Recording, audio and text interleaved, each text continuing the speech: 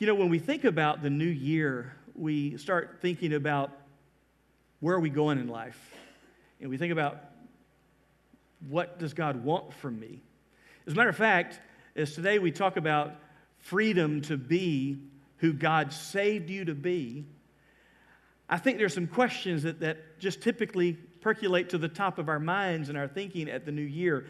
They're important every day of the year, but sometimes at the new year, these just seem to be weightier and on our minds. By the time June, July comes around, if we're not careful, we've already kind of let those questions go to the back of our mind.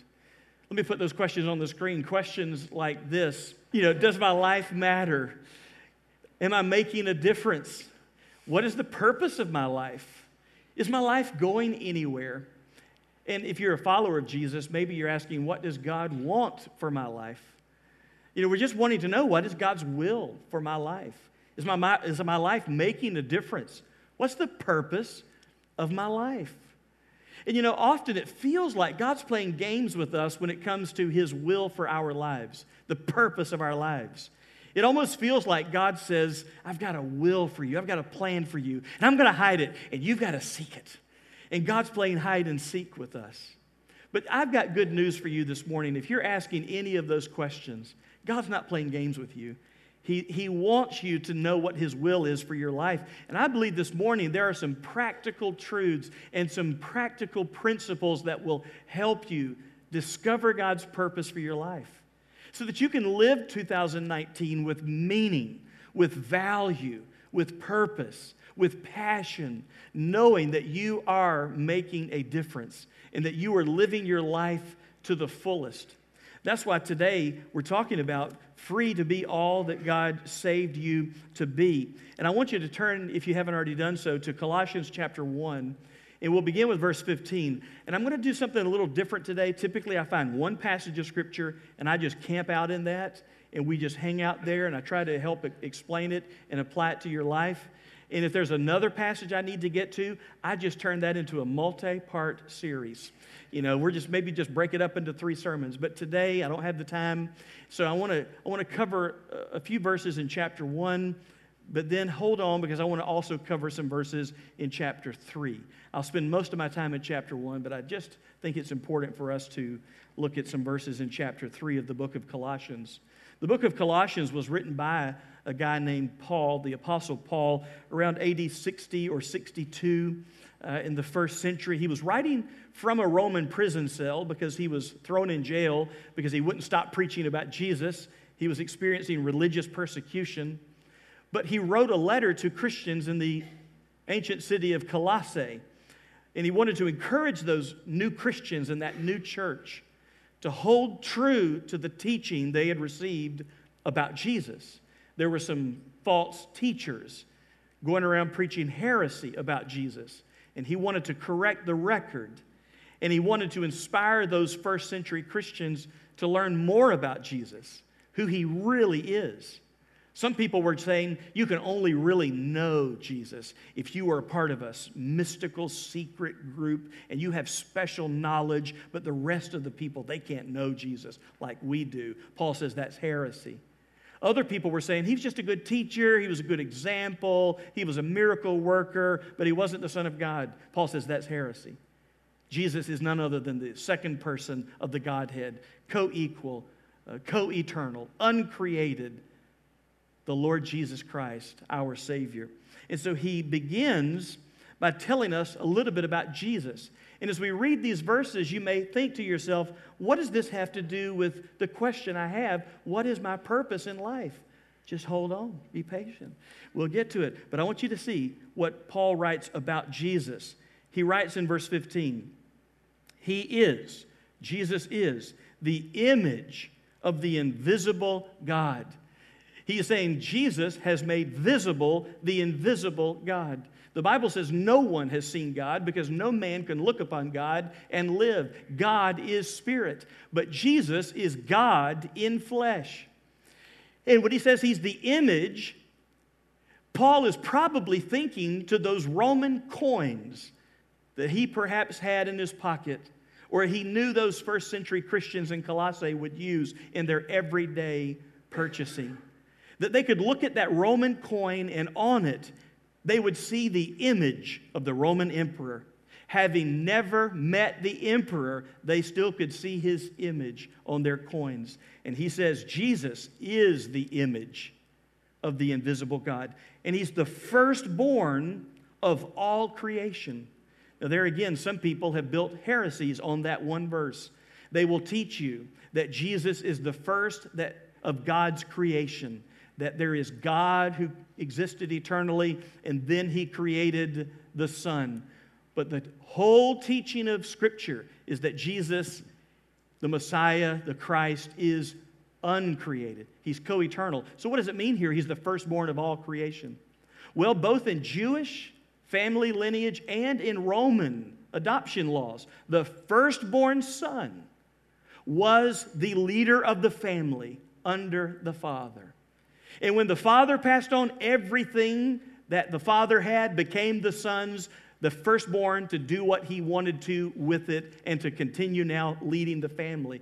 Paul is just simply saying Jesus Christ is filled with the full deity of God and all the prerogatives and authority of God. He is over everything as God. I wish we had time to explain that, but let's keep moving. Look at verse 16. For by him, this is Jesus, for by him all things were created, in heaven and on earth, visible, invisible, whether thrones or dominions or rulers or authorities, all things were created through him and for him. And he is before all things. In other words, he is first. He existed eternally. He is before all things. And in him, all things hold together.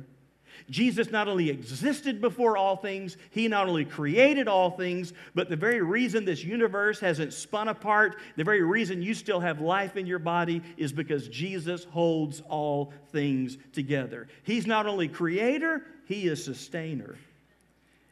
In verse 18, and he is the head of the body, the church. In other words, he is the head of the church, not the pastor, not deacons, not charter church members, not the most givers or the biggest givers. There is one head of the body of Christ, the church, and that is Jesus, who died on a cross, shed his blood to forgive us of our sins, rose from the dead, has forgiven us, brought us into the family of God. He is the head of the church. And he is the beginning, the firstborn from the dead. Paul is referring to the resurrection of Jesus. The reason Jesus is first is because he is eternal, co-equal with God the Father. He's the creator and sustainer of all things. He's the one who died on a cross, shedding his blood for the forgiveness of the sins of the world. And he's also the one who rose from the dead to never die again. Poor Lazarus, whom Jesus raised from the dead. Remember, he went to the tomb, been there 4 days, and Jesus says, Lazarus, come forth. And Lazarus gets up alive, wobbles out of that tomb, still wrapped in grave clothes, and Jesus says, loose him and let him go. Poor Lazarus had to do that all over again one day. Had to die again. 2 funerals in one life. But when Jesus rose from the dead, physically alive, he is the firstborn from the dead because he will never die again. He is right now seated physically at the right hand of God the Father in heaven. But he's not the only born. He's the firstborn because one of these days he's going to give us resurrection bodies and we will never die again. Read Revelation chapter 21. There shall be no more death, no more crying, no more sorrow, no more pain. Those things will have passed away. And why is all this important? Paul concludes in verse 18 that in everything he might be preeminent. He might be first. He might be superior. He might be greatest in all things. And that's not arrogant.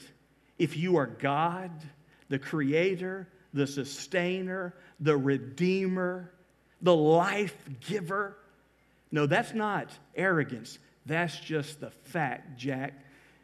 Jesus can back it up that he deserves to be first in all things, because all things, including you and me, are in existence by his very will.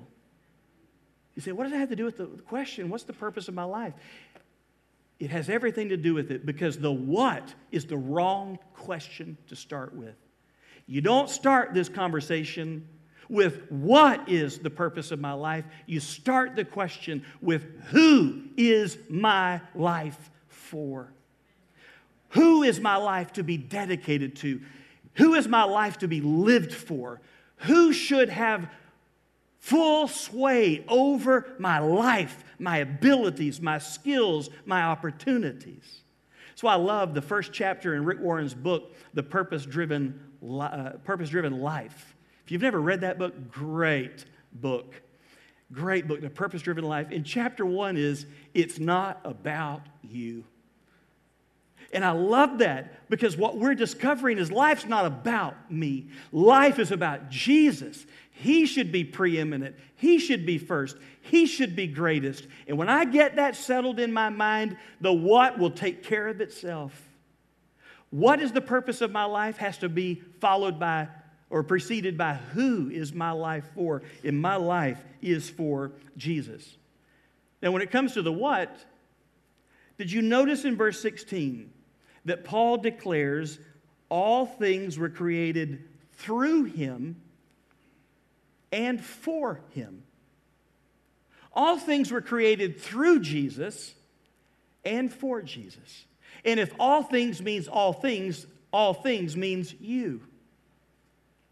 So you were created by Jesus and for Jesus. Not for you, not for yourself. Life's not about you just living for your pleasures, living for your priorities, living for your plans, living for your pursuits. Life is about Jesus. You were created by him. You're not an accident. You're not a mistake. You are a special creation of God, made in the image of God, known by God before you were even born, loved by him. He's got a plan for you. He wants you to know you were created by him and you were created for him. To live for him, for your life to be dedicated to him. God didn't create a race of robots. He created people in which he could have a relationship with through Jesus the Son. And in everything, which means everything, he might be first. So what is my life for? You were created by Jesus for Jesus. So that means the purpose of my life is to know him. And if I'm going to make him preeminent, there's a good old-fashioned theology word. If I'm going to glorify him, I not only know him, I make him known by how I live. I want to know him, and I want to make him known by everything I say and everything I do. I want it to directly and indirectly help me to know Jesus and make him known. Dear friend, that's the purpose God has for you. Is to know him, not as a trivial pursuit, but to have it as the passion of your life. That if I don't accomplish anything else in this life, I want to know him better tomorrow than I did today. I want to know him in his grace. I want to know him in his love. I want to know him in his mercy. I want to know more about this invisible God made visible through Jesus. I want to know more about my Creator. I want to know more about my Savior. I want to know more about my Sustainer. I want to know more about the one who went to a cross for me. I want to know more about the one who rose from the dead for me. I want to know more about the one who not only forgave me of my sin, but promised one day he'll deliver me even from this body of sin, and I'll have a new body like him. I want to know more, and I want to make him known. Dear friend, I'm going to tell you something. One of the best things that will ever happen to me and you is if we get fired up about knowing Jesus more than we've ever known him before. Digging in his word, spending time in prayer, being more faithful to worship where Jesus and his word is proclaimed, being in a life group where we can learn more about him and how to live out his purpose for our lives with other believers, and be part of the church in which he is the head. Why is the church important? It's because it's the only institution that Jesus created and died for and put you into the moment you trusted Him as your Savior. And you and I should get fired up about wanting to know more about Him. And as a result of knowing more, we don't want just head knowledge where we're puffed up and we can quote verses of Scripture. We can stab a person in the back with a pious platitude before they knew what hit them. No, we want to know Him more so that we can make Him known to others. Make Him preeminent, glorify Him, make much of Him so that this world can see our Savior through us. That is the purpose of your life. You're saying, okay, but you're giving me a spiritual answer for a practical question. Pastor, I just want to know, should I marry this girl or not? I just want to know, should I purchase this car or not? I just want to know, should I invest in this stock market or not?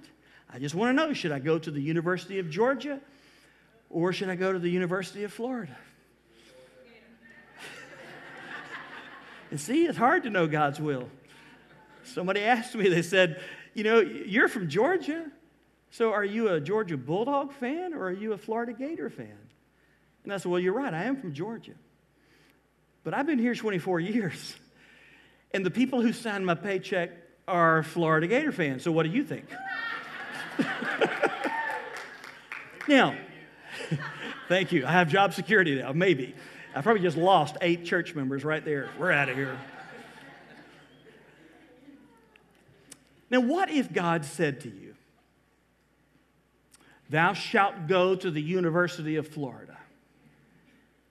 And then the angels joined in chorus, go Gators. You're going, I know God's will for my life now. What if God wrote it in the sky? Thou shalt go to the University of Georgia. Go Bulldogs. Oh, I know God's will for my life now. And you go and you earn your graduate degree, you meet somebody, you get married, you get a good job, and you live your life and you punch the clock and you deposit your paycheck and you raise your family. In the end of your life, you can do all of that and it's great. But will you know when it's all said and done and you're on your deathbed that the greatest pursuit of my life has been to know Him and to make Him known? Will the greatest knowledge that you have at the end of your life, that your life made a difference, is that Jesus has changed you and He's used you to change other people's lives by introducing them to Him? Listen, I'm all about God's will, and I believe God has a will for our lives and those practical things. But we need to start with who. Who's your life for? It's for Jesus. What is God's purpose? Since you were created by Him and for Him, well, then it's to get to know this Jesus that created you and saved you. And it's to make Him known by how you live. And whenever you start getting the who and the what, then the how comes into place. But before you get to how, you need to answer one more question. And that's why. Why am I doing what I do? I want to skip over to Colossians chapter 3, verse 17, because it kind of answers the question, why do I do what I do? Colossians 3:17. This also will give you some freedom. Some of you that I want to know God's will for this particular thing in my life. Well, I don't know that for you, but this verse will free you up. You ready to be freed up? Say amen. Colossians 3:17, Paul writes, and whatever you do. He's throwing the door open pretty wide, isn't he? To God's will for your life. Hey, whatever you do, in word or deed. In other words, whatever you say, whatever you do. Do everything. He's hoping you get it. He's belaboring this point here. Whatever you do, in case you don't know what that means whatever you say and whatever you physically do. In case you don't get it, in everything. Are we clear? Whatever you do in word or deed, do everything in the name of the Lord Jesus, giving thanks to God the Father through Him. Paul says, let me just throw the door open wide. Whatever you do, whatever you do, whatever you do, whatever you do, whatever you say, do it all. Do everything in the name of the Lord Jesus Christ. That means in the reputation of, by the authority of, for the glory of, for the popularity of. Do it all in the name of Jesus. Just go do that. Whenever my parents started their own construction company years ago, they started in our living room, and as a kid, I helped my dad on construction sites, and then when you become a teenager, you had to start working. And so I would work with him in the summers. It was better than cropping tobacco, I will tell you that. So I chose to work with my dad, but we were going to work. You're going to work in our home when you're a teenager. And so I would go to work with him and go to his job sites. In fact, I distinctly remember the first time I sensed God's call on my life into ministry. It was when we were pouring hundreds of yards of concrete in June in Lake City, Florida. There's got to be an easier life than this. This is hard work. I don't know if it was sunstroke. I think it was the Lord. But I kind of first started feeling that. But you know how it is. Whenever your parents start a business and you are the oldest son, there is an unspoken thought in the back of your mind. My parents expect me to take over this business one day. That's why they're working me in this business. That's why my dad is trying to teach me some skills that I wouldn't have otherwise. That's why he takes me with him when he meets with CPAs or bankers or he goes to bid openings. I think my dad wants me to take over the business one day, join him in it, and then maybe one day take it over. So when I was 17 and felt God calling me into ministry, and I went before my church and said that on a Sunday night, my pastor prayed with me and he said, I want you to tell the church what you just told me. So I had to go public that I believed God's will for my life was to become a minister. My parents weren't there that night because my uncle from Atlanta had come into town, so they stayed home with him that night. And I sheepishly went home and said to my parents, I need to tell you about church tonight. And I hope it doesn't disappoint you. But I don't think it's God's will for me to go into the company. I think God wants me to be in ministry. And I don't know what that means, but I think that's what he wants me to do. And my mom and dad said, disappoint us? What do you mean disappoint us? How could that disappoint us? And then I don't know if my dad had ever read this verse or not, but it sure, looking back on it, sounds like he knew what he was talking about. My dad looked at me and he says, Ricky, I already knew this, that you weren't going into the business. I said, was I that bad of a carpenter? He said, well. And if you've ever seen me swing a hammer, you'll know why I talk for a living. He says, no, it's not really that. He said, but even when you were younger, and I was 17 at this point, and I would start working with him. I was probably 14, 15. He said, even when you were younger, at lunch breaks, grown men twice or old or more than you in age would talk to you about their marriage and about their family and about the Bible. And he said, I knew then that you had a gift. Ricky, if God is calling you to be a plumber, go be the best plumber you can be to the glory of God. If God is calling you to be a preacher, you go and be the best preacher you can be to the glory of God. Isn't that what Paul means? Whatever you do, in word or deed, do everything in the name, for the glory of, for the reputation of the Lord Jesus Christ, giving thanks to the Father through him, saying, Father, thank you for sending your Son to love me even when I'm unlovely. Thank you for sending Jesus to die for me on a cross. Thank you that you raised him from the dead so that I could put my trust in him and he could forgive me of my sin. Thank you for letting me have this chance to get to know him more and to make him known. And God, whatever I do and whatever I say, I just want to know Jesus more, and I just want people to see Jesus more in me. There's no dichotomy between Sunday and Monday, between secular and spiritual. Some of you need to know this morning, stop second guessing your choices. God has you where he wants you. Glorify him there. Don't look at other people and compare yourself with them thinking they're more spiritual than you are. No, whatever you do, just do it in the name of Jesus. Bringing glory to him. Now, while this throws open wide the door of God's will for our lives, it also instinctively closes a lot of other doors. Because if you and I can't do something or say something in the name of Jesus, imagine this. If we were obligated to go around and say, I now pump this gas in the name of Jesus. I now watch this television show in the name of Jesus. I now will respond to this person who is criticizing me in the name of Jesus. Man, if we had to be that vocal and that verbal and intentional, we would stop doing some things we're doing, and we would stop saying some things we're saying, and we'd stop acting in some ways we're acting, because we don't need a preacher telling us that's not what Jesus would do. That's not how Jesus would talk. I don't think Jesus would go in there. And so it closes the door. Listen to Colossians 3, verses 5 through 16. Back up now to verse 5 in Colossians chapter 3. Paul says, "Put to death, therefore, what is earthly in you. Sexual immorality." Dang it. I'm sorry, did that come out? That's right. Some of you were thinking that right there. Okay, great. Okay, I know it's out of God's will. You didn't really need a verse to tell you that, did you? But boy, whenever you hear it and it's in black and white.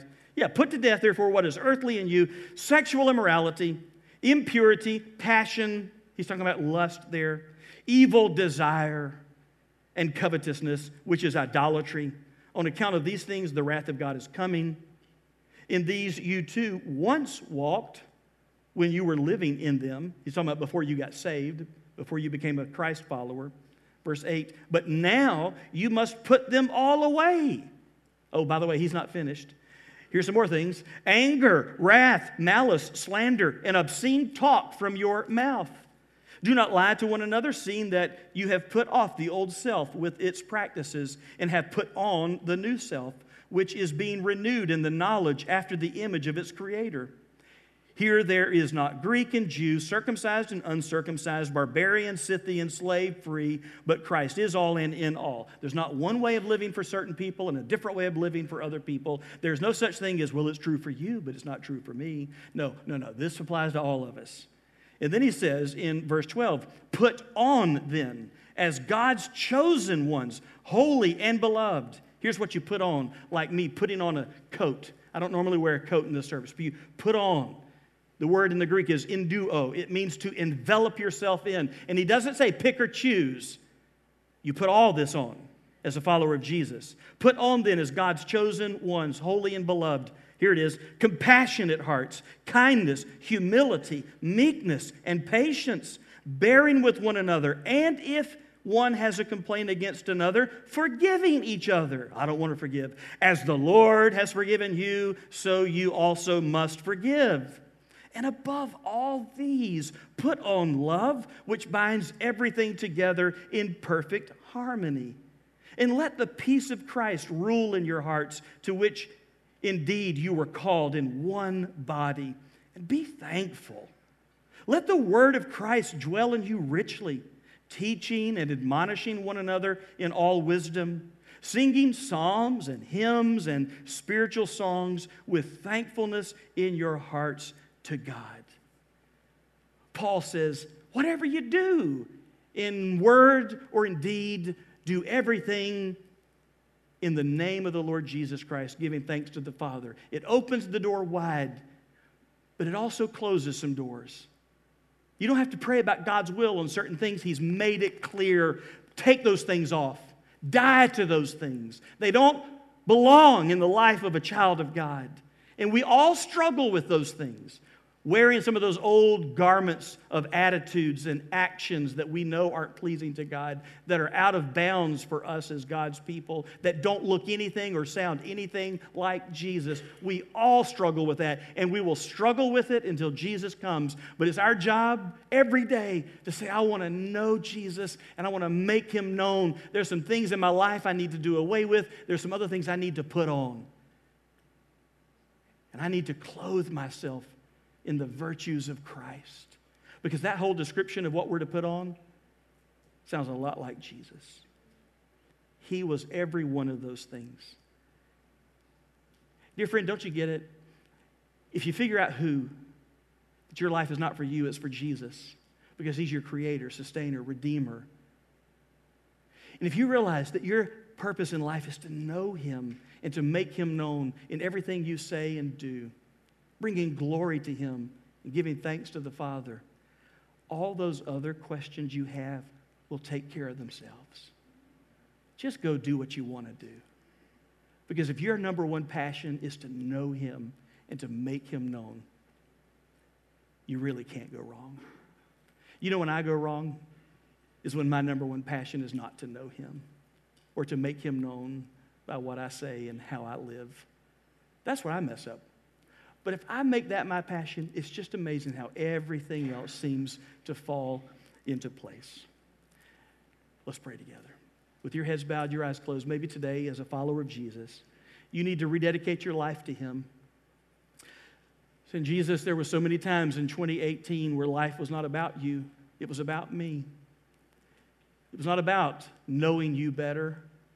I pursued so many other pursuits in my life, and you were a hobby, relegated to Sunday morning once in a while. But today I rededicate myself to you. The number one passion of my life needs to be to know you and to make you known, directly or indirectly, through what I say and what I do. Jesus, I can't do that on my own. I'm going to fail if this is all my strength and my willpower. Jesus, I need you. By your grace, would you just live your life through me? I open my heart, just draw closer as I draw closer to you. Because I can't live like you need me to live on my own strength. But through your resurrection power of the Holy Spirit, live your life through me. And while your heads are bowed and your eyes are closed, dear Christian, there's only one who ever perfectly lived the Christian life. That's Jesus. You're not going to live a perfect life. But why don't you just invite that one who can live the perfect life to come into you in a greater way this year than you let him last year? And maybe today, for the first time in your life, you need Jesus. You've come to realize today what you know deep down in your heart, that you were created by God and for God, by Jesus and for Jesus.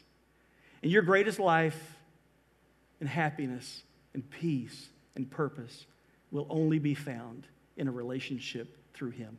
So maybe today you'll say, dear God, that's right, you can pray right where you are. Nobody's looking, everybody's bowing their heads. You can just say in your heart, dear God, I admit to you I am a sinner. I admit to you I've done so much wrong, and I've lived life on my terms, not yours. But in spite of my sin, you love me, and you sent Jesus to prove it. And your son died for me on a cross, and I believe he rose from the dead. And I have a million questions, but this I know. He came to forgive sinners. I'm a sinner, so I trust him. I trust him to forgive me of my sin. And I receive the gift of eternal life. Help me now to learn more about him, to know him, and to make him known. Father, we'll praise you for whatever decisions we need to make in this room to rededicate our lives to Christ or to trust Christ for the first time. God, I pray if there's anyone that needs to take a next step, they won't be ashamed. They'll let our church help them reach higher. Maybe they'll come to the guest services at the next step area at the back of the auditorium where someone's there ready to help in any way that we can as they take their next step in their spiritual journey. Or maybe they'll use that fcbc.life and let us know, today I've committed my life to Christ, so that we can rejoice with them and celebrate, even as the angels in heaven are celebrating now. We love you, God, and we dedicate ourselves to you in this day and in this year. In Jesus' name we pray. Amen.